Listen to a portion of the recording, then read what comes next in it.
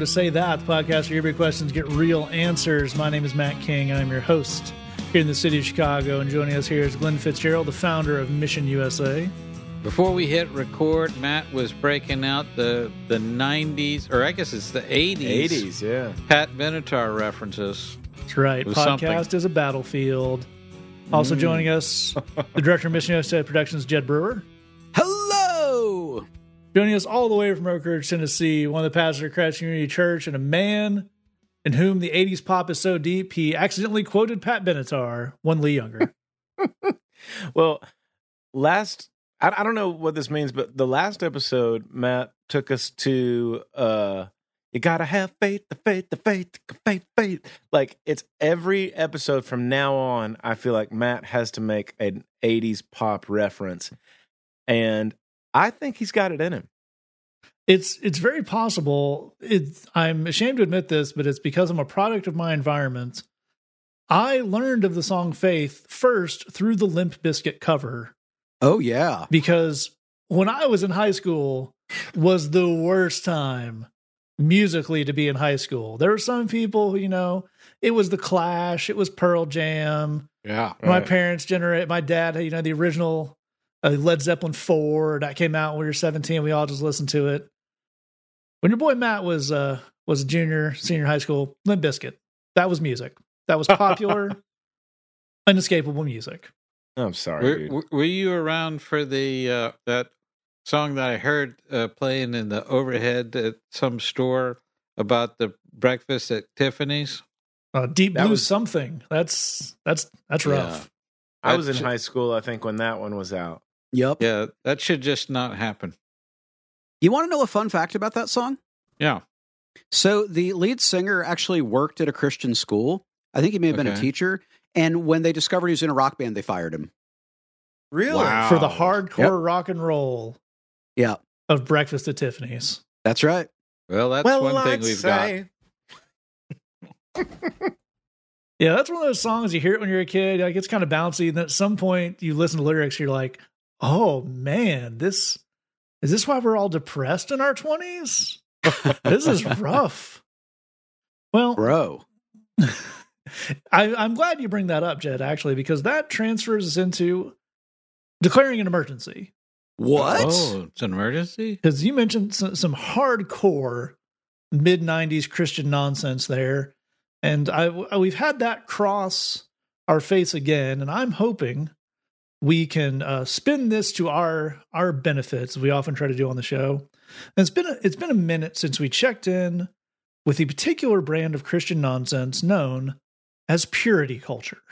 Ooh. Oh, that's a classic. It is a classic. Some of us had this foisted on us, even though we didn't grow up Christian, because we grew up in a place where, as opposed to teaching anything about human sexuality, they outsourced that to volunteer church groups.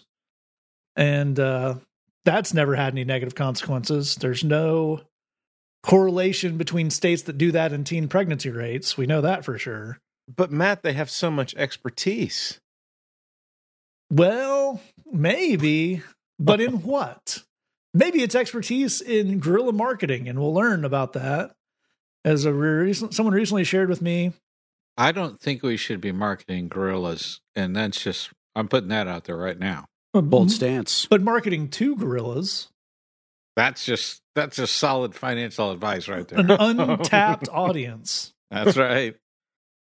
Them dudes love bananas. I'm just telling you that right now. That's right. And maybe we can get them to love other stuff. Who knows? Maybe if we corner the gorilla market, maybe they'll only buy from us. It's a whole thing. Right. Well, so somebody passed this along to me, and it is a lot of us are probably familiar with, the idea of an abstinence pledge. We're all aware of that because, that's the world we're forced to live in, where that's a thing. But this one had a little different something with it. This is apparently the Save It campaign from the Save It Abstinence Education from Elizabeth's New Life Center, 5 Oaks, Dayton, Ohio. That is between Save It, Abstinence Education, the New Life Center, and Dayton, Ohio. Nothing good has happened in this sentence yet. That's right. Yeah. I was going to say, where all things go to die. Yes, if you at the time you could reach them via phone at 1-888-588-WAIT. Wow, for real, dude? Yeah, that's on there. It's on this little card. So the card says above where it's signed, I'm going to try to make this one pass. Believing that I am worth waiting for, I commit myself, my future spouse, I commit to myself, my future spouse, my future children, and those who care about me now, that from this day forward, I will abstain from all behaviors that could harm my marriage, my commitment, or myself by practicing chastity. Abstinence expiration date, wedding day. No. And then you clever sign wordplay. Yeah. And then you sign and date. And somewhere, someone who got married very young, who maybe went to, I don't know, let's call it the Schmoody Bible Institute, thought it would be cute to hand their beloved this card on the day in question. And I don't think that went very well for them, but you know in your heart that it happened. But that's all awful, but standard awful. There's two very notable things about this. One, as I mentioned, this is some prime 90s Christian nonsense, but this one was signed in 2008. Oh. So Lee's youngest child was alive when people were still trying to pull this nonsense. So that's interesting. But the other thing is, we're all aware of the phrase, the carrot and the stick, right? We got the guilt here. We're going to try to guilt them with the weird pledge. But then there's incentive. And the incentive is that this abstinence pledge card also doubles as a Domino's pizza coupon. Ooh, classy. This is my favorite part of what Matt just sent us just before we hit record. But I'm still trying to wrap my mind around this. So not only is this an abstinence pledge, you get, but buy any pizza at regular price and get a second same size, one topping pizza free, carry out only. Here's my question. You have to prove it? Like, how does the coupon work? We have to, I have so many questions. We all have many questions. The one I have is it carry out only because that's the only way this economically makes sense for Domino's? Or is it carry out only because the delivery union looked at that and said, we're not delivering to anyone's home who is trying to pay for pizza with this coupon? Yeah. Well, yeah, I also like how they really want to reward you for abstinence, but it's a one-topping pizza. Sure. Okay. Yeah, and you got to buy one. You got to buy one, then you're getting a one-topping pizza free. Your, delicate, precious purity isn't really worth a two-topping pizza. Glenn, that's where we draw the line. You can order anything from this side of the menu. That's right. This is the pure side of the menu. Here's what I like is, and it's, as in all things, when we engage in an action, we reveal something about ourselves. That's a human universality. What the people who came up with this campaign revealed about themselves is that their sex life, they consider the equivalent trade-off to be a medium one-topping Domino's pizza. They said, what can we do to offer the kids that will balance out the primal hormonal urges they're having? A medium one-topping Domino's pizza. Can we review the wording of believing I'm worth waiting for? That's so. Also, apparently worth a medium one-topping pizza. Yeah. Yeah, I like that, I will abstain from all behaviors that could harm my marriage, my commitment, or myself. And then somebody realized, by practicing chastity, only premarital sex. There's no other attitudes or issues or behaviors maybe being instilled by this kind of thing that could cause problems to your future marriage. Well, Matt, to that very point, one of the things to me that really jumped out as you were reading the back of the card is, they say, the expiration day is wedding day. But I feel like that's short-sighted, bro. I think just keep going on with that abstinence thing. It probably just gets better, man. Just, If anything, it's more holy once you can. At that point, it's voluntary abstinence. That's the greatest sacrifice. This is exactly what I'm saying. Well, look, fellas, I think it's important to recognize they did provide a toll-free number here. And I think there's a golden opportunity behind giving these people a ring and just asking them as many painful questions as possible. Just, like, what exactly does this chastity involve? Is there a belt that goes with this? Really get into the details of this thing to make sure we got it down right. I think those are all good ideas. They're going to be legally actionable ideas at some point. So I look forward to that. I look forward to the wording on that restraining order from whatever call center has taken over 1-888-588-WAIT. But but we're having a lot of fun here. But I think it's good for us to examine the idea behind this, which is people like coupons. Oh, yeah. People are thrifty. Oh, yeah. People like things. There's whole shows on TLC about that. That's right, with the extreme couponing. And apparently, I'm going to assume that these people didn't just come up with this idea out of nowhere and maybe did some test marketing, got some research done, which we can just piggyback off now, and maybe get people to engage in behaviors we want or not engage in behaviors we don't want with some coupons. Incentivizing behaving. Well, again, but maybe we can turn this to the good. So you go into the ladies' Bible study at church and you say, here, we're handing this out, Sister Ethel. If you get this card punched every week you come into church that verifies you didn't comment on what any of the young ladies in the church were wearing, you can exchange that for 10% off any Joanna Gaines official merchandise at Target. Wow. That's going to be a winner right there. What if you could take actual things Christians are supposed to care about and fight for and work toward, and you could just incentivize those things with, Ulta coupons or Sephora coupons. So, like, if you actually, care about and reach out to someone who is unfortunate, or, maybe the least of these, if you give to someone who is poor, or if you don't actively hate people who are different from you on the Facebook, then you get these makeup coupons.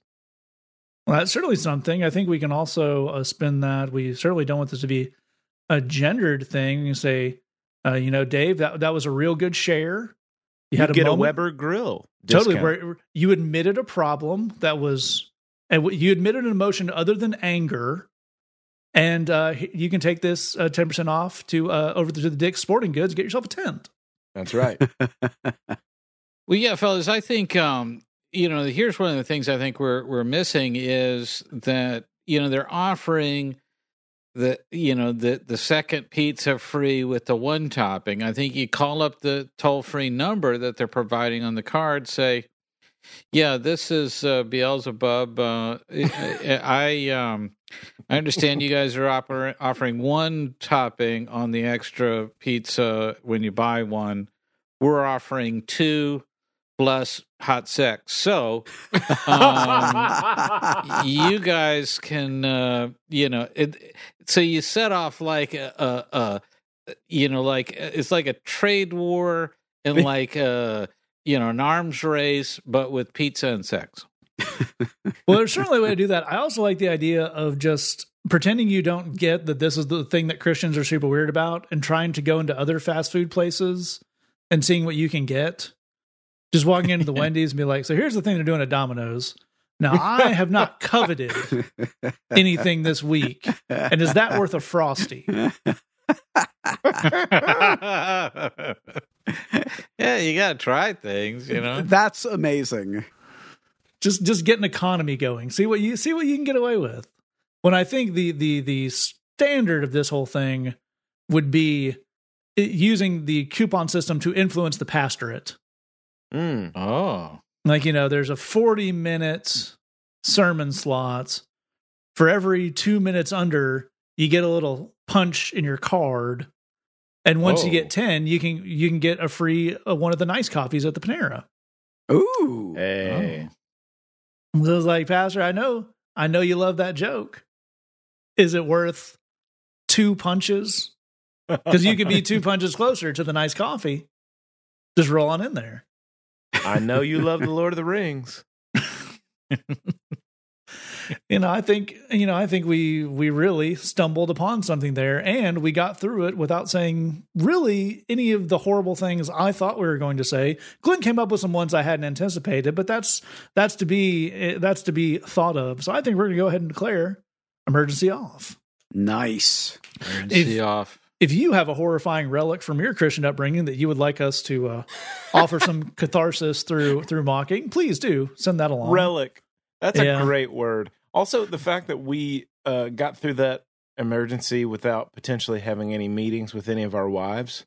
Yeah. Only time will tell. Yeah.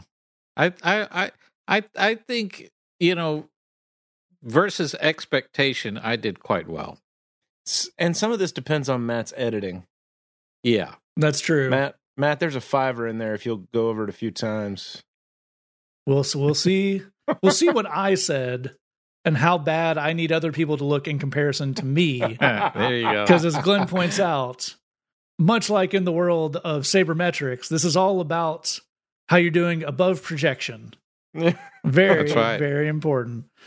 We are, of course, still engaging in our weekly Bridgecast. If you want to catch something that is not done on a live mic, because we just cannot risk that in a video format, you can head over to facebook.com/thebridgechicago every Tuesday at 7:30 p.m. Central Time, or catch all of them archived at your leisure at that same address. You can also head on over to missionusa.com/bridgebox. Check out all the good stuff going on there. This month, we're still talking about taking things one day at a time, songs, sermons, Bible studies, all sorts of great stuff for you over there for only $8 a month. We're going to jump to our first question here. If you have this all the way to the end, I'll give you some ways you can get in touch with us, or you can scroll down to your episode description and click the links you find there. Our first question comes in anonymously and says, I know the Bible says everyone in Jesus is a new creation, but I often feel like the same old me. How do I know that I'm actually a new person? And a very cool question. And Lee, where do we start off with this? I want to start off with one of my favorite songs that was ever written, which is a song called I Am New. The second verse of that song says, I am changed, even when I feel the same. I don't know if I got that exactly right, Jed, but it's just a beautiful and brilliant song that points to a simple but totally normal thing that every Christian feels, which is the process of being a new creation and actually changing under the kind of leadership of Jesus takes a lifetime. It really just takes forever. I like to think of this in I want to pull this kind of out of the realm of just kind of Christian stuff for a second and say that, like, I don't know if you've ever had this happen or had this happen to a friend of yours where, like, you get a really, really bad haircut and you think the world has ended, and then somebody says, you know what, it'll grow back out. And at that moment, you're like, no, it won't. My life is over. Do you see the horrible haircut I am now sporting? Everything stops. I'm going to go cry forever now. But the thing is that person is exactly right, although you can't see that happening. The truth is, if you get a really bad haircut, the hair is actually growing back before you even leave the barbershop. Yep. It's already in the process of growing out. That's not something that you could see. I mean, if you could zoom in at the molecular level, then you could see your hair actually repairing itself and growing back out. But you give it enough time, and that, no matter how bad it is, that bad haircut will be completely and utterly erased. But it takes some time. It takes a while. And the person for whom it takes the most time is the person that stares in the mirror every day, watching it. You see it less than anybody else sees it. Everybody else that sees you only sees you, maybe every couple of days or every couple of weeks. And for them, that haircut grows right back out. I mean, it seems almost instantaneous that, like, oh, you had a bad haircut, now it's gone. Well, what if you had a process like that, but it took the time of your entire life? The progress on that would be so unbelievably slow that it would be so hard to see, but it would especially be hard to see if you were the person looking in the mirror every day. What the Bible says is that the instant that you believe in Jesus, you are a new creation, and that's because there's a couple of different processes that are at work. There's the process of your this is kind of boring, but like your kind of legal status with God. The instant that you believe in Jesus, your legal status is you're utterly forgiven, completely and totally and forever, and you have been justified, which means that not only has the bad stuff been taken off of your record, but the positive righteousness of Jesus has been credited onto your record. That's your new legal status, is not only are you completely forgiven, but you are as righteous as Jesus Christ in the eyes of God. That's what justified means when like Romans chapter 3 or different places in the scripture talk about being justified. That's immediate. That's immediately your legal status forever. But then a new process begins, which is called sanctification, which is like where you change over time because of the work of Jesus in your life. That is like the process of growing out a bad haircut. And it takes your entire life. And even when you get to the end of it, you're not going to be done yet. You're not even going to be all that far along. And so it's this thing of like, especially when you're the person looking in the mirror of your own life, you're going to be the person who sees that and understands it the least. That's why I find so much comfort in a song like Jed's song, which says, I'm changed.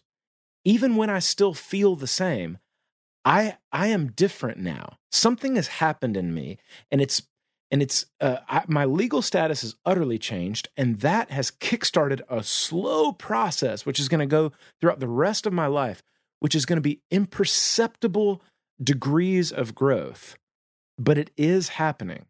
And people that only see me every few months or every couple of years, they're going to perceive that growth a whole lot more starkly than I am. But it is happening. It is a promise of the Lord that He is going to finish what He began to do in your life.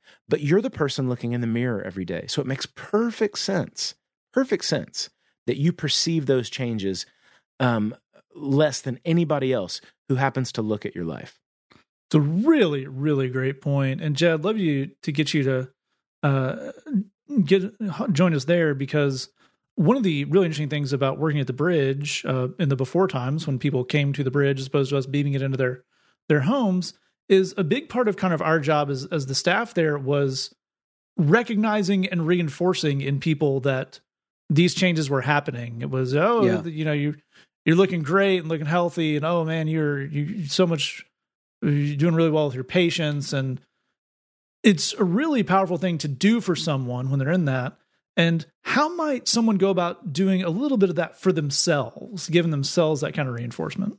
Man, that's a really, really sharp question. And I think one of the things that we talk about on this show pretty regularly is a dynamic of recognizing that what you feel is totally valid just because you feel it. And it is neither right nor wrong. There's no such thing as right or wrong feelings, because feelings don't have a moral quality.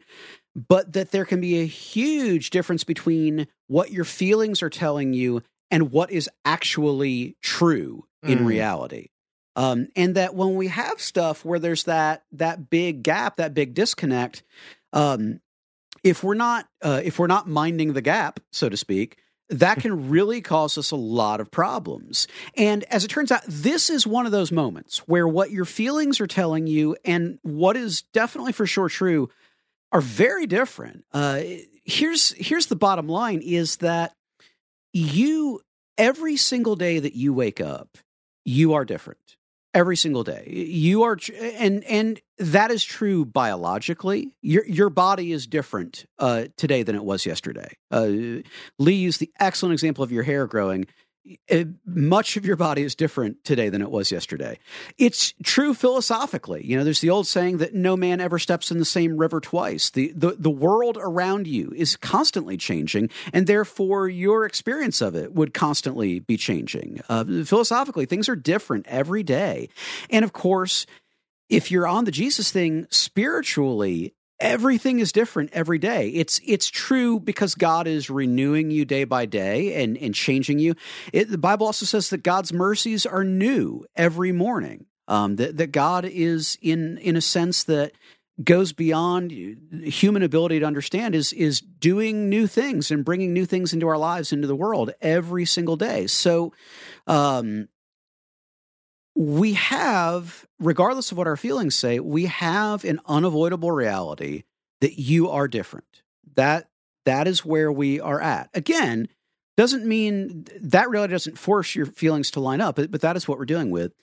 The question that I would have for you, and it's an open-ended question, it's something for you to really think about and really meditate on, really pray on, maybe talk to other people about, is you are changing, and you can decide to actively, intentionally live into the fact that you can do different things than you used to. Like you can ride that tiger. You are changing. You can get on that thing and actually point it in a direction that you want to go in. And part of why that's so important is I don't think most people are aware that they can decide to let change be on their side. I think most people either assume that nothing ever changes and I never change, or change is always just kind of for the bad and it's awful stuff. But you can recognize I can change, I can grow, I can develop, I can evolve, and I can point that in a direction that I feel good about. One of the things that I have learned from doing work with folks in recovery and going through big change in their lives for a long time is you wouldn't believe how much change you are capable of to the positive. You would not believe how much, if you wanted to, you could work a process of change and transformation in your life, and how different things could be 6 months from now, a year from now, 5 years from now. I am not overstating. I'm not joking. This is not hyperbole. If you decided you wanted to just live a different and better kind of life 5 years from now, the people who know you today wouldn't recognize you. I promise you that's true. You have the ability to do that. And you have the ability to do that in part because God's Holy Spirit is alive and inside of you and transforming you. But I think the more that you lean into the fact that you are changing, the more that you can embrace what that change offers and makes possible and go out and live a life that goes beyond your wildest dreams. That's what we want for you, and we think that's what God wants for you. Absolutely right. That's really, really cool answer to that.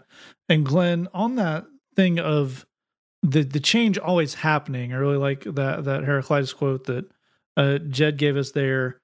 So there's some recognizing and some navigating and some corralling that needs to go on here, but it's a whole lot to work out at once. So if we're new to it, what's the place to start? Well, the place where this change starts is on the inside. If you feel like you're the same person you were before you were saved, or before you started a new relationship with the Lord, recognize that on the outside you are largely the same. The change is internal, and it goes from the inside out, and that's kind of how that works. A lot of people, for reasons I don't fully understand, try to work that change the other way and try to change their outside person and, comb their hair with a nice part and, get a sweater and, get the big leather-bound Bible or what, I don't know, whatever the thing is. But, just try and act different on the outside. But that's not how we are transformed. We're transformed from the inside out.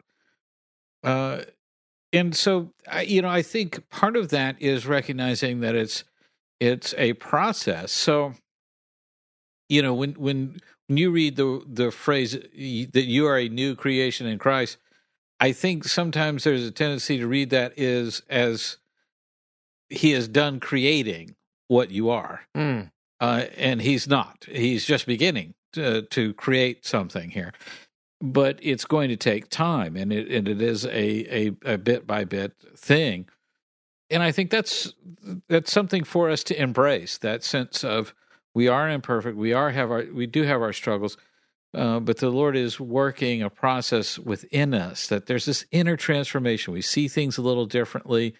We have different priorities little by little. We have different.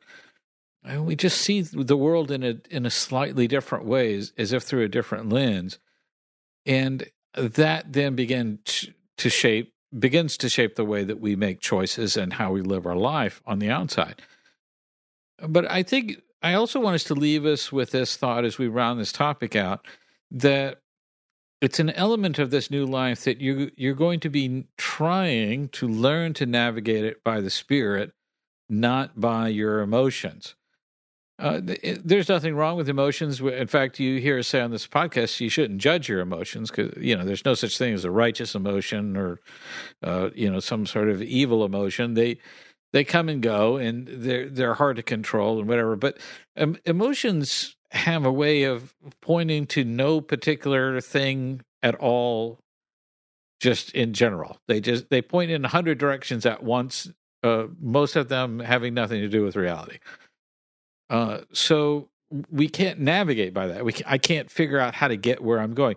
If you have the GPS in your iPhone and it's telling you which way to turn and whatever, and it's using computers and technology and satellites in space and the whole thing to tell you where to go, that's a thing that you can navigate by. You can get from A to B.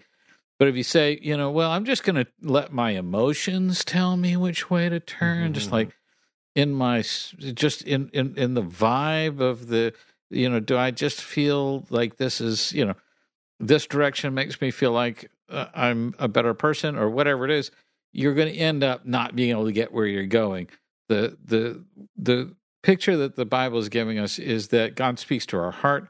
He communicates to us through our spirit, that we need to learn to be still and listen to that quiet inner voice as it gives us direction in the way that we are meant to go.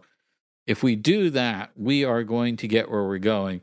If we try to allow the emotions to give us a sense of what's true and what's not true, we're not going to do well in any area of life.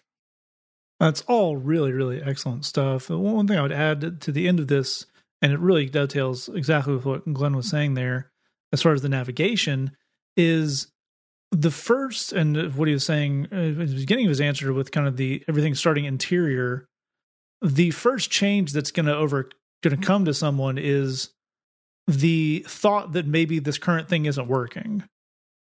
And the people, places, and things, our friends in addiction recovery would put it, the mechanisms of those change, the exterior of that takes a while, that gets complicated, that has to go through some waves. But the idea that I was doing a thing and I'm worried that I'm not a changed person, that's a change. You weren't worried about being a changed person before. Yeah, good call. One of the smartest things I've ever heard is a friend of ours who came to the bridge, who was in addiction recovery and inhibiting his addiction.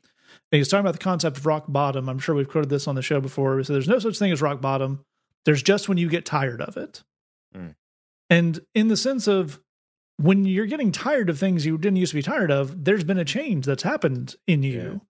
And we can figure the rest of it out. But it's kind of one of those questions where if you're feeling a little unsure about this thing, that's a pretty good indication that there is something on some level that has changed. And as these guys have pointed out, that's exactly the kind of thing that snowballs if you feed it the right way.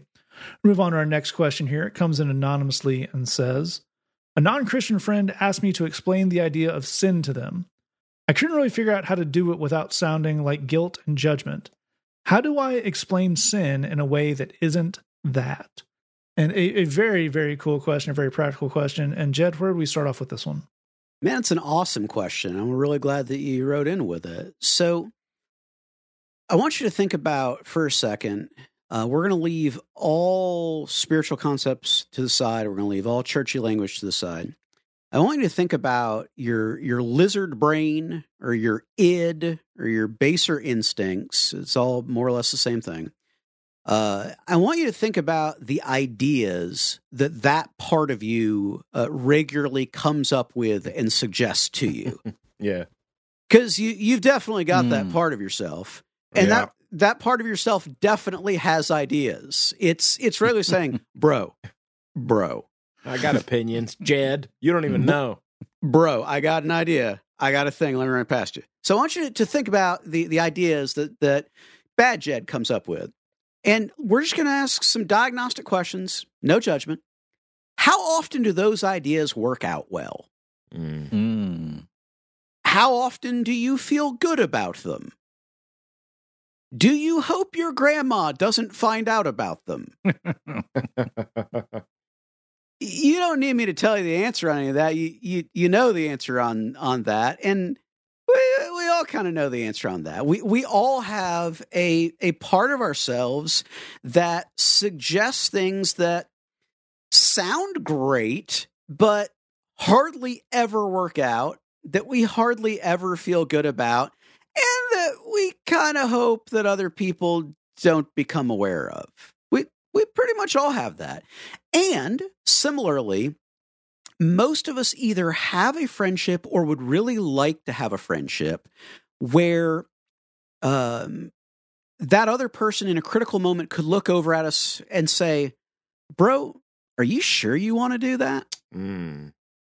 We all either have a friend like that or wish we had a friend like that who would do us that way, who would be real with us like that. Well, look, if you can understand those concepts, which are pretty universal, you pretty much understand sin. Yeah, we can start to bring in, a lot of God talk and a lot of theological language and quote Bible verses, and that might add some shading and coloring and flesh it out a little bit, but we actually don't need that stuff to understand that all of us have a part of ourselves that we're not super proud of, that suggests dumb stuff that rarely ends well and that we don't feel good about. We all get that. We all understand that. And I think the one more thing that I would want to suggest to you, because it's something that Christians really, really struggle with, is in their rush to sound, very academic and professional and impressive, they lose sight of a very basic idea. This is not an original idea to me. I think it goes back a very, very long time. But the line is, when God says don't, he's saying don't hurt yourself. Mm-hmm. And it is really, really easy for Christians to lose sight of that, to portray God as being into just arbitrary rules of behavior. Yeah. The Lord hates purple, therefore nothing shall be purple. But that's actually not how this works. God can see things that are likely to bite us on the butt, and because he doesn't want us to have that experience of saying, hey, how about you don't do that? Just as an experiment, if you were to look up the 10 Commandments and go through it, I bet you could pretty readily see why those are 10 commandments that are worth thinking about and paying attention to. Because if we run afoul of them, our lives may not go super great. And it would be a mercy for someone with, infinite wisdom to point out, hey, don't do that. I mean, as a for real thing, just as one example, the idea of coveting. Dude, if you can set aside like the weird American fixation on greed, coveting has never made anybody's life better. Not even once, not even by accident. Coveting does not improve your life. This is why God is coming to you and saying, probably not so much with the coveting. So that's a starting point. But again, I think sin is one of those things we all have a pretty intuitive understanding of if we can give ourselves permission to kind of set aside the churchy language. Mm-hmm. Absolutely right. I agree with everything Jed said there. I agree with his point about coveting, but it feels like my neighbor shouldn't be showing off his oxen so much. I'm not even sure how he got him into the condo building, but he just seems so very, very pleased with them. And that really was a great place to start off.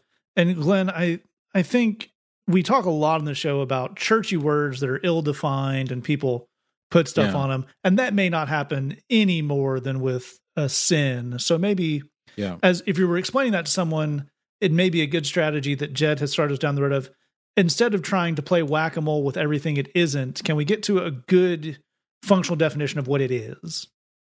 Absolutely, and that's a great way of phrasing that. And I really want to pick up where Jed left off. I think it's great to just scrub out of your vocabulary with Christians or with anybody else all the jargon and all the Christianese and all of that.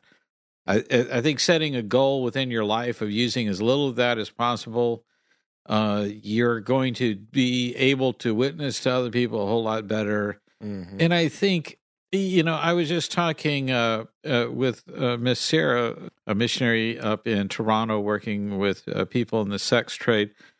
And I said, it's funny how often I will read a question of someone who's having a struggle, and if I go looking for that struggle, I find it behind the Christianese word in the question.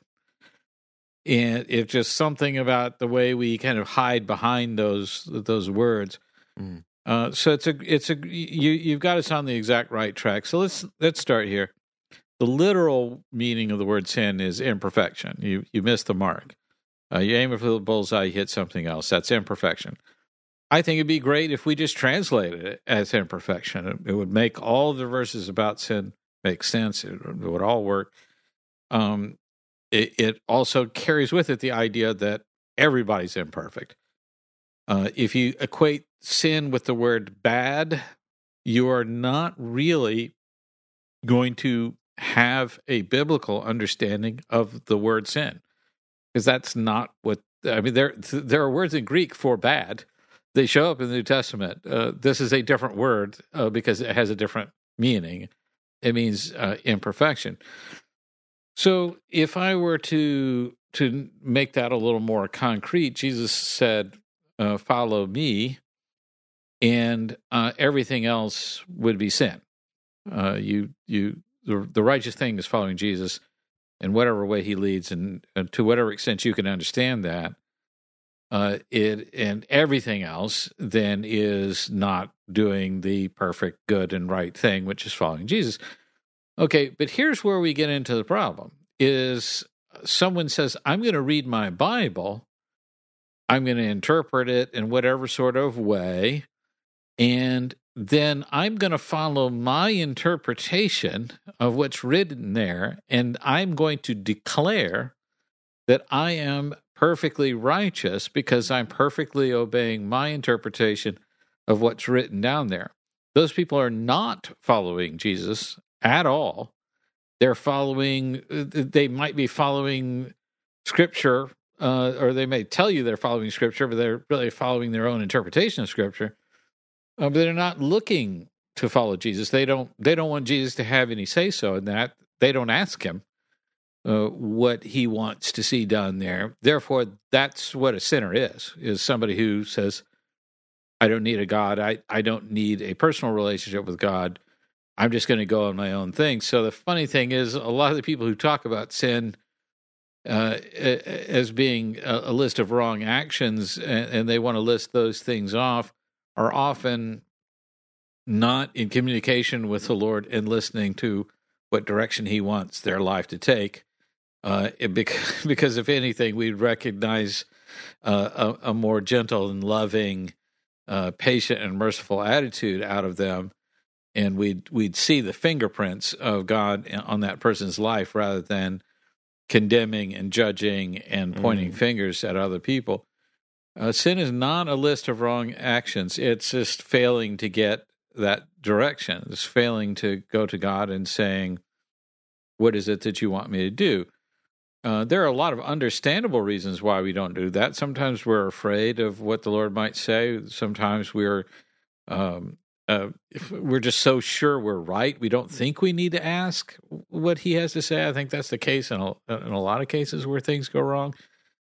So I think if I describe sin in that way, it has to give you a sense of this is an easy thing to fall into. This is sort of the default setting that we're all on.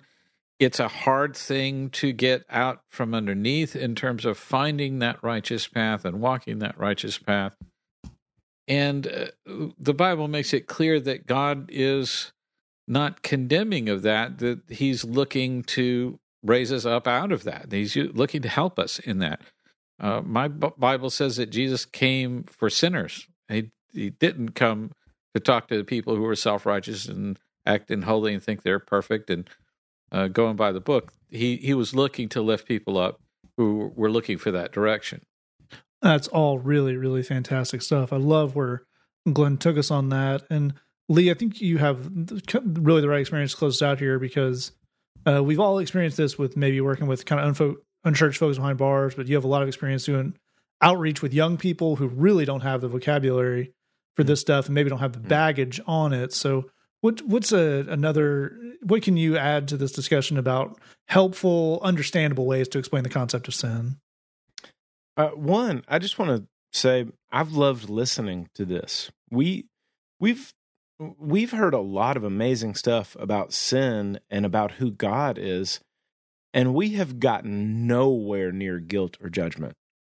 And so I just want to take a second and say, this has been cool. And I hope I love the person who wrote the question in, and what a great question. What a great framing of a question. And how cool is it that we've been able to talk for however many minutes we've been going on this, and nobody's gotten within the zip code of guilt or judgment. We're not anywhere near any of that. I think that's fantastic. I think one of the problems that I always had as a kid is growing up in church is that all the churchy language and everything, it gave me like a real kind of cognitive dissonance when I would read, that there's that verse where Jesus says in John chapter 10, I have come that they may have life and have it to the full. And that came as just kind of a cognitive dissonance, because there was just all the constant talk about, that God didn't want you to sin. And I could never put those things together. And when you look at like the stuff that Jed was saying, and then the way that Glenn carried that forward, you start to see that God's relationship with sin is totally cohesive and connected to Jesus' statement of, I came that they may have life and have it to the full. I had no way of understanding how those things had a relationship because of all the guilt and the shame and the judgment and the punishment and all that kind of stuff. But they actually wind up being the same thing. Here's a real quick example. And I feel like Jed, in the sense that I want to take it out of the language of the spirituality or church or anything like that and kind of breaking this down. Let me talk to you as a guy that has kids. In the fall, one of the things that we like to do with our kids is we go to the kind of local high school football games, kind of support the community. The kids get to run around with their friends and just kind of they get an unchecked couple of hours where there's just kind of like an endless supply of Skittles and hot chocolate and stuff like that. And so we can all support that. But we're about to leave the house on a brisk fall Friday evening. The sun's about to go down. And I'm saying to various children of mine, you need to grab a good coat and you need to change your shoes and get some warm socks and closed-toed shoes. You're going to want that. You're going to want that jacket later. You're going to want these closed-toed shoes. And they look at me like I'm a fool. And then they do this amazing thing where they walk out on the porch and they feel the way it feels outside. And they're like, doesn't feel cold to me. And because they've been in the warm house for several hours, they just walk out on the porch. And I know that we're going to be outside for 3 hours or more, and the bleachers are made out of aluminum, and it's going to be cold. And so my whole thing is, look, when I'm suggesting that you grab a jacket and put on some better shoes, it's not because I'm trying to punish you on your wardrobe choices. It's not because I have opinions on fashion. It's because I want you to have a great time at this game. I just want you to enjoy yourself. I want you to enjoy every minute of it. I know that when the sun goes down and we've been at this game for a long time, you're going to be cold. That's literally, when I'm suggesting that you wear some different clothes, my entire motivation on that is that you will not be miserable. That's why I'm suggesting that. So, like God's suggestions, and basically, like, this comes across the most clearly in our youngest, who's our son. The look that he gives is like, dude, I know how to dress. Who are you to say? I know what I'm doing. And I think that kind of attitude, that to me outside of the churchy language or the guilt or the judgment or anything else. That's the heartbeat of sin, is somebody that not understanding the heart of a God who says, I want you to have life and have it to the full. That heart says, I know what I'm doing. Who are you to say? Right. I don't want to put that jacket on. It feels great outside to me, Dad. You know, like, what do you know about it? You never been outside, you know? And so it's just that, it's just that whole thing. The guilt and judgment aside, as a kid growing up in church, I had no ability to just to mesh these ideas of sin with the statement of Jesus, I have come that you may have life and have it to the full. And that's God's heartbeat. God's heartbeat is, I don't want to be a killjoy. I want you to enjoy this. When I tell my kids to put on a jacket or bring a blanket or change their shoes, it's, hey man, we're going to be at this game for 3.5 hours. I want you to enjoy that as much as possible because I want to enjoy my time with you there. So please, for the love of all that is holy, put on a jacket, you know, because I want us to have fun. And I think when we understand that gives us a better understanding of sin without bringing in all the guilt and the shame. I mean, I think one of the problems that we have with the guilt and the shame is we have such a misunderstanding of exactly how much God knows about us, which is he knows everything, like all of our motivations and all of the background to everything that we think, say, and do. He's not in the dark on any of that.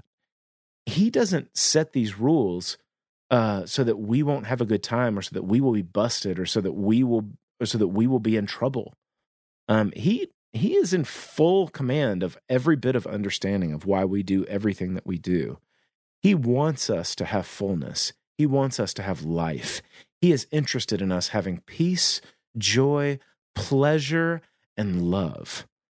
That's what he wants for us. That's why he sets the boundaries that he does.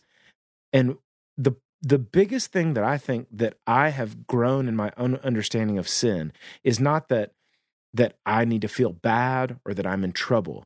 It's just that with sin, I'm selling myself short from realizing and enjoying all the pleasure that God has in store for me. That's all great stuff from these guys on a very interesting and multi-layered topic. And one of the things you heard all these guys when their answer, and when someone asks you a question about something like this, non-Christian friend, you know, he's mentioned the question, is the one who brought this up, that I would really, really, really encourage you to find a way to emulate to the best you can is, you just heard 3 very, very casual responses about sin. And there's something underlying that, which is really good to put forward, which is, this is about love. If it's a Jesus thing, it is about love. We don't need it. Then, you know, that guilt and shame, some of that comes from just a really unhealthy place of maybe people being caught up in stuff. And we talk a lot about how, as Glenn puts it, people say love the sin, hate the sinner, or love the sinner, hate the sin, but no one's ever actually pulled that off, and it all just comes off as hate. So terrible strategy. But a lot of that comes from the idea of God is really fired up and really wound up about this. So I have to project that forward. And that can come out in a, you know, slamming your fist on the table and God hates sin and he hates to look upon it and he can't do anything about it. Or people try to go the other way. And it's not that he's angry. It's just, it just breaks his heart. And you got to get the lump in your throat because it breaks his heart. And you don't want to break his heart, do you? And now I'm doing it's just a quieter version of guilt is all I'm doing there. Yeah. But when someone comes to you, as we've often said, and Glenn started us off in this, with the idea, any concept, there's a question behind the question. And most of the time when it comes down to sin, the question behind the question is, if there's a God, does he hate me? Right. And you really want everything you say in that point to come to the point that God does not hate you, God loves you. As these guys very ably pointed out, sin actually is a part of that story. But even in the words we use and the way we talk about it, in our body language and our affect, sin is not that big a deal set next to God's love. Amen. The big deal is God's love. Yeah. It's been about 5 minutes since I quoted Frederick Buechner on this podcast. So I'm going to do that. It's one of my favorite quotes in the English language, which is, all the death that ever was set next to life would barely fill a cup. Just, we got to focus where the focus is. And when someone's asking you a question about this, they're asking you a question about love. You can answer it that way. And as ever, if you don't have the details, don't have language, you can write into us. You can tell them to write into us. We are always happy to have those conversations and help you out. Move on to our last question here. It came in anonymously, and it says, in John 12, a woman washes Jesus' feet with expensive perfume. The disciples try to criticize her for not using the money the perfume is worth to feed the poor. Jesus defends her. But don't the disciples have a point? Why does Jesus side with the woman? And this is a very cool question. We really amazing questions up and down this week, but stuff that digs into this kind of things in the scripture is always very cool to think about. And Glenn, as our resident procurator of the Bible Nerdatorium, where would we start off? He holds the keys. That's right. Well, I would put it this way, and I'm going to blow your mind right now. I don't know that Jesus really takes a side, and I don't know that the perfume versus feeding the poor is the central point of the story. But in order to understand that, I need you to widen the focus to the entire story of Jesus' life that's told in the first 4 books of the New Testament, Matthew, Mark, Luke, and John, the Gospels. You won't be able to understand the story until you understand how jealousy figures into the story.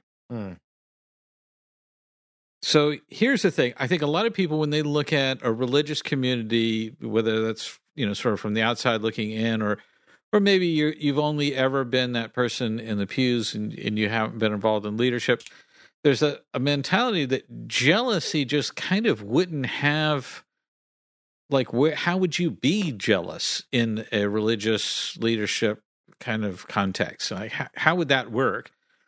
Those of us who've been in leadership have been hit over the head with it continuously, and it has to be understood to understand Jesus' story. So I want to give you 2 models, and this stuff, of course, applies to before Jesus was on the scene, and during and after, and it continues through to this day. 2 models of the way to live a religious life, and this could be any kind of religion that you want. 2 models. One model, one type, one way of doing this is to focus on a strict lifestyle with advanced academic knowledge. That's the first way. Strict lifestyle and advanced academic knowledge. The other way is help. We talked about doing away with Bible-y words and all that lingo. We're going to take the word ministry and we're going to throw that out. We're just going to use the word help. Some people say to live a life of faith is to help, whether that's listening, whether that's feeding the poor, whether that's going out into the world and encouraging people in certain ways. Building a house for the homeless, whatever it is, there's a million ways to help. And if you see that as your model of what you want to do, then you're in that second category. The first category is those who live a strict lifestyle with advanced academics. These are people who are talking about abstinence. These are people who are talking about we're going to preach our way through this book of the New Testament and so on and so forth, that they want you to know that they're a strong Christian because they have a really strict lifestyle and they know lots of Bible. Those are the 2 models. Now, here's what I want to tell you about that. Jesus was on a mission to help people. That's what his life was about. The people that he encountered, the religious leaders that he encountered, were on the other side of that, the really strict lifestyle and advanced academics. Here's what you need to know about that. The people in that first group always cannot stand the people in the second group. And the reason why is there's no way to compete. If I'm helping you. I am more important to you. I have more of a say in your life. I have risen up in your estimation far above some dude who doesn't know you, doesn't care about you, but he's really strict with his lifestyle, allegedly, and he knows a whole lot about a book. Nobody cares about that. That's not impressive to anybody. It doesn't mean anything. I can't tell you why people invest their whole spiritual life into advancing those two things instead of helping people. But, the analogy I give to pastors all the time is they always point to themselves and say, I don't know if people see me as, like really valid and like they'll want to listen to what I have to say. And I tell them, look, if you were trapped in a burning building and somebody came along with a ladder to help, you wouldn't care how qualified they were or whatever. Somebody could come to your window and with the ladder and say, I'm not even a fireman. This isn't even my ladder. I just saw it, and I don't know. I didn't even know how to get down. Whatever it is, you wouldn't care about any of that. Someone is helping, and they're bringing the exact right thing that we need to solve the situation. That person is always going to be more meaningful and important than these people who are trying to compete with one another on their strict lifestyle and advanced academics. So what Jesus is experiencing here is jealousy. If you keep reading the rest of John 12, you're going to see how that plays out. And so I think it's important to recognize that it may be a better use of money to give that money to the poor than to buy perfume for Jesus. But what Jesus is rebuking is, you don't like the attention I'm getting. Uh-oh. You don't like the focus that I'm getting. You want the spotlight to be on you. You want to be up in it.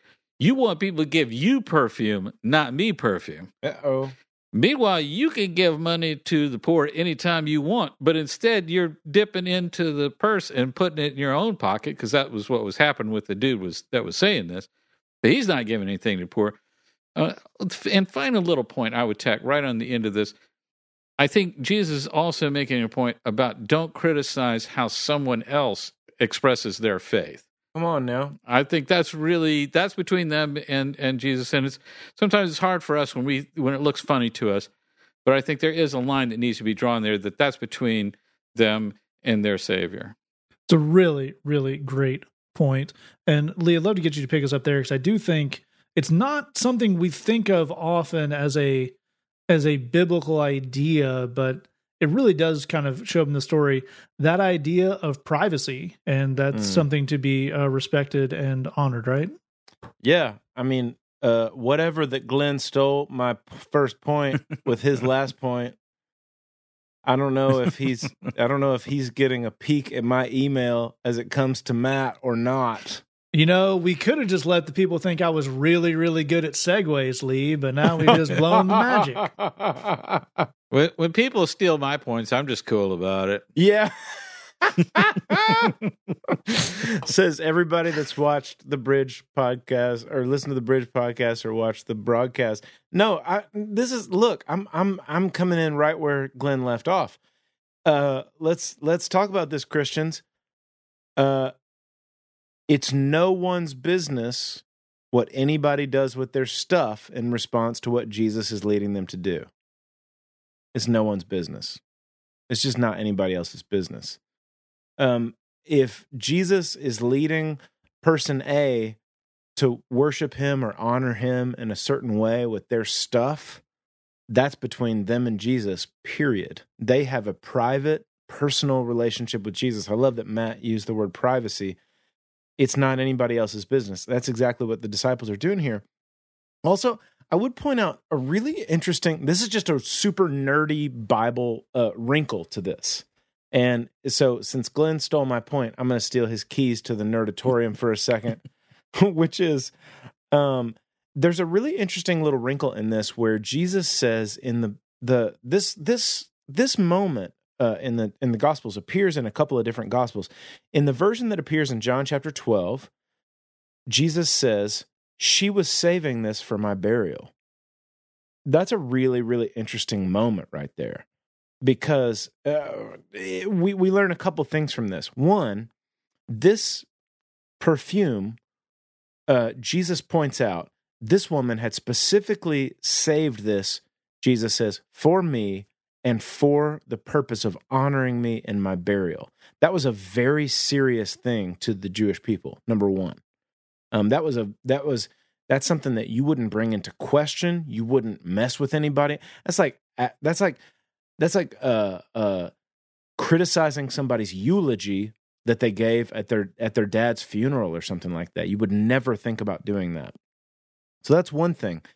But also, 6 months before this happened, Jesus told his disciples, and the woman who did this, who's Mary, the sister of Lazarus and the sister of Martha, in the village of Bethany, she was there at a time where Jesus was teaching in their home, and he told his disciples, and she was sitting in their presence, that he was going to die and then be risen from the dead 3 days later.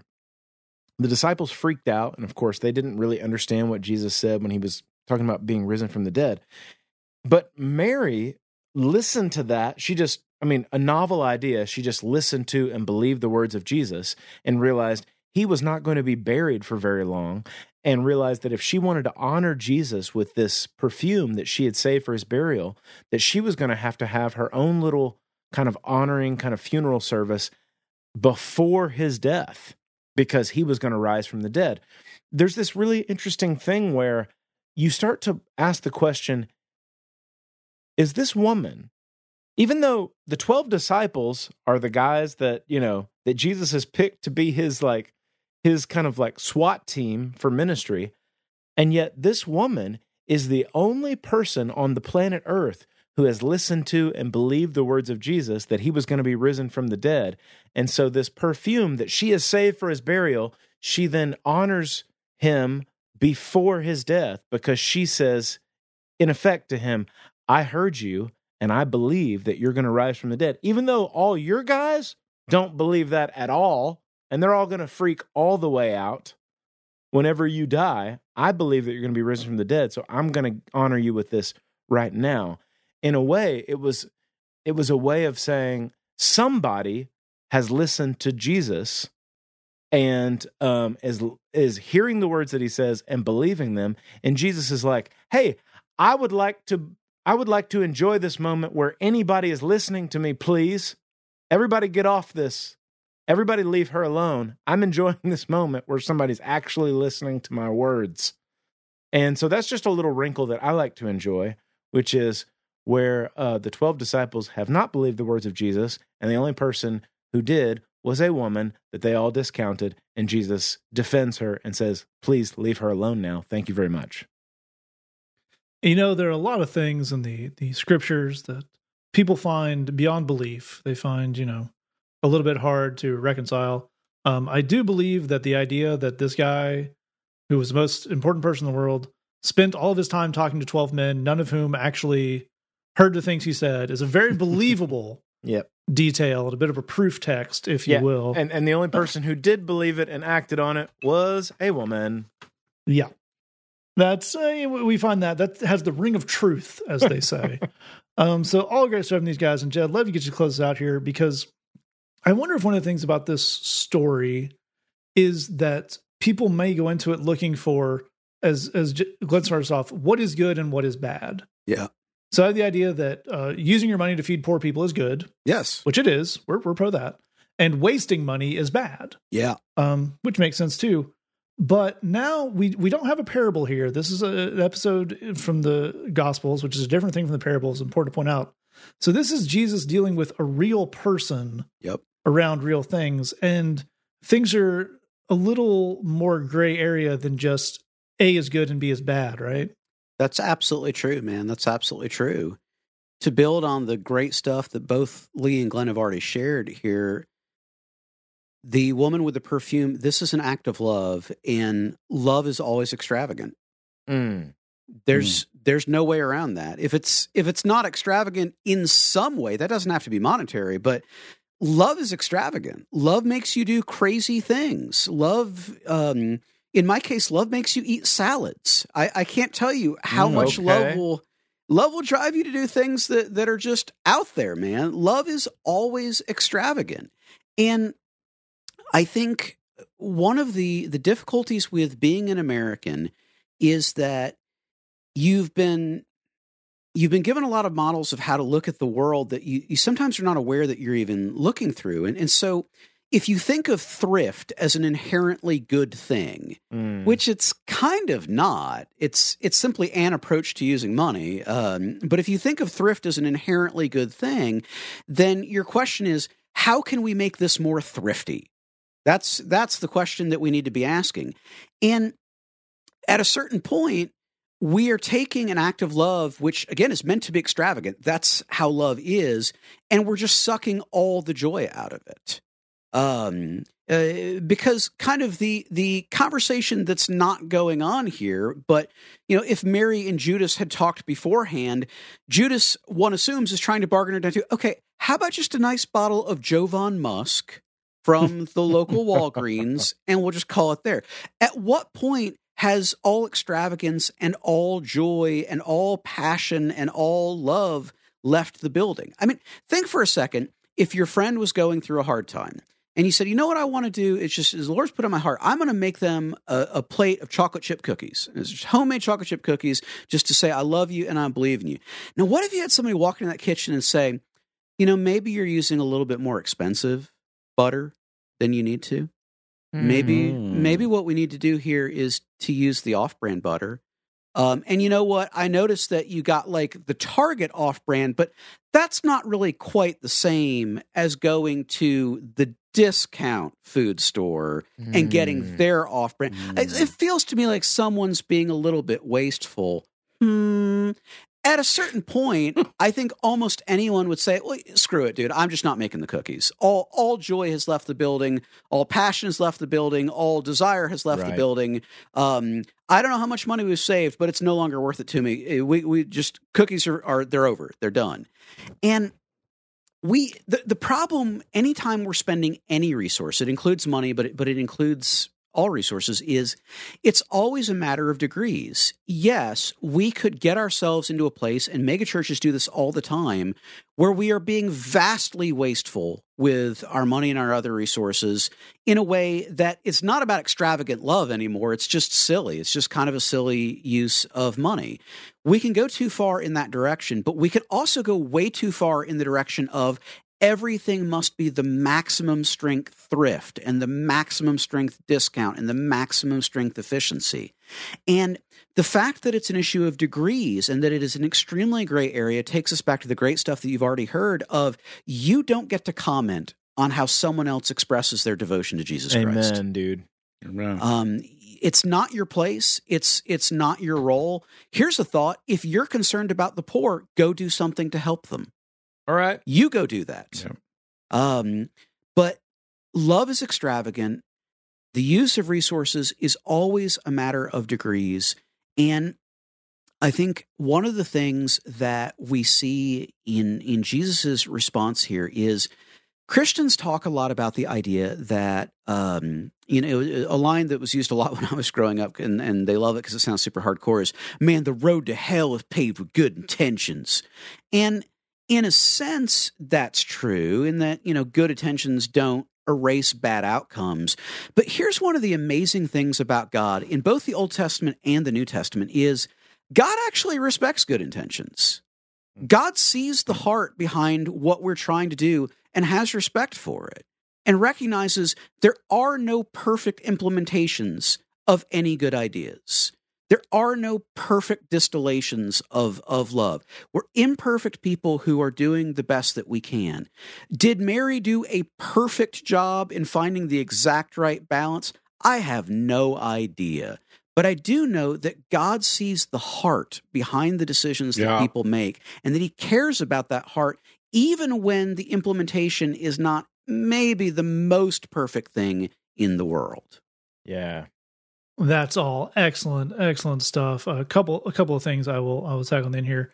The first is a joke that I couldn't work in when Jed said his thing about salads, which is, before he met Hallie, Jed thought arugula was a small Baltic nation. It's a bit Catskillsy, but I thought it was worth going back for.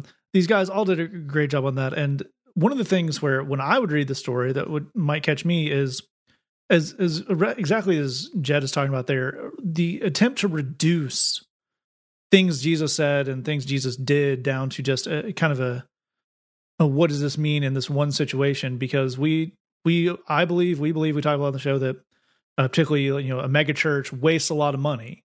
Here's the thing: I would certainly say, and we have said to their faces, and Glenn more than anyone, nothing that they're spending money on is an act of love towards God or towards anyone else. The sound system in this massive room is not an act of love. Right. It's an act of conspicuous consumption. It's not. I think Jed's word of extravagance is perfect because this is not an extravagant thing. There's no joy in it. There's no artistry in it. There's no love in it. It's just you bought it because it was the expensive one. And the other thing about that is we're talking about the privacy, and you don't get to judge how other people devote themselves to Jesus. That's totally true. When someone starts wanting your money to do that with, now you are perfectly within your rights to have opinions and thoughts about that. But there's extravagance, I think, is such a great goal for this. I'll give you a very good example. Our coworker, Pete Lawson, his dad, before he moved away from the Chicagoland area, would come to be one of our bridge host teams. And he got up on Tuesday morning for a 7:30 service and started cooking. Yeah. And was cooking all day. There you go. It was taking over the backyard. And here's the thing. We have plenty of people who come to the bridge who just order pizza or bring fried chicken, and that's great. The people love it. But for Pete's dad, the way he prepared this food was a way he wanted to put in the extravagance.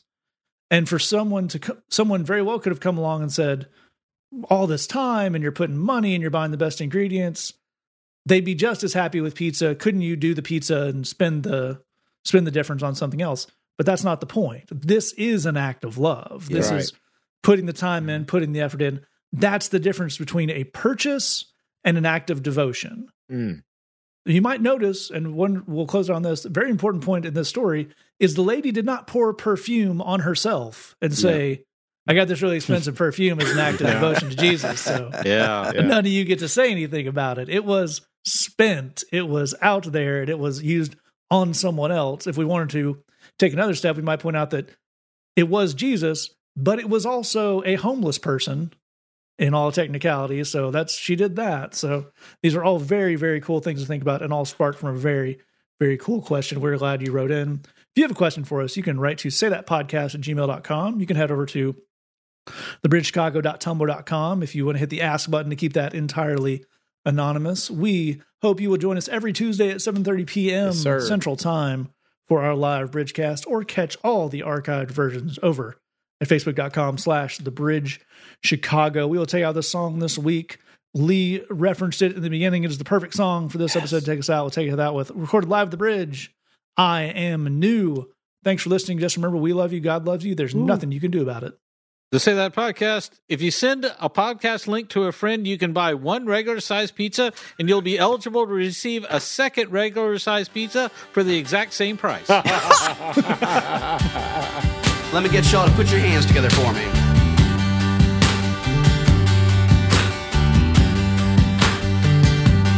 I am new. I am new. No matter what I've done or do, I am new. I am new. Even when I forget, that's true. Because I have a father, because I am his child, I am new. I'm changed. I am changed. I am changed. My old life has gone away. I am changed. I am changed. Even when I still look the same.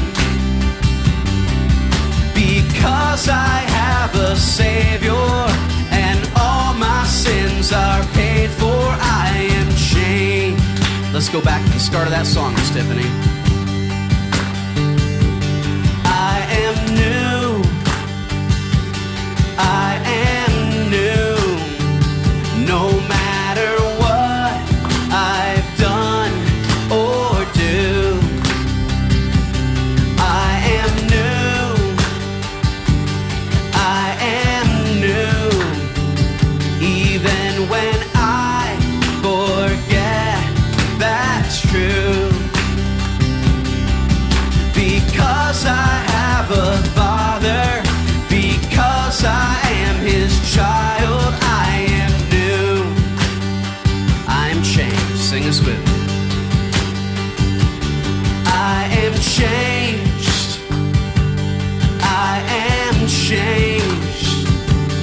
My old life has gone away.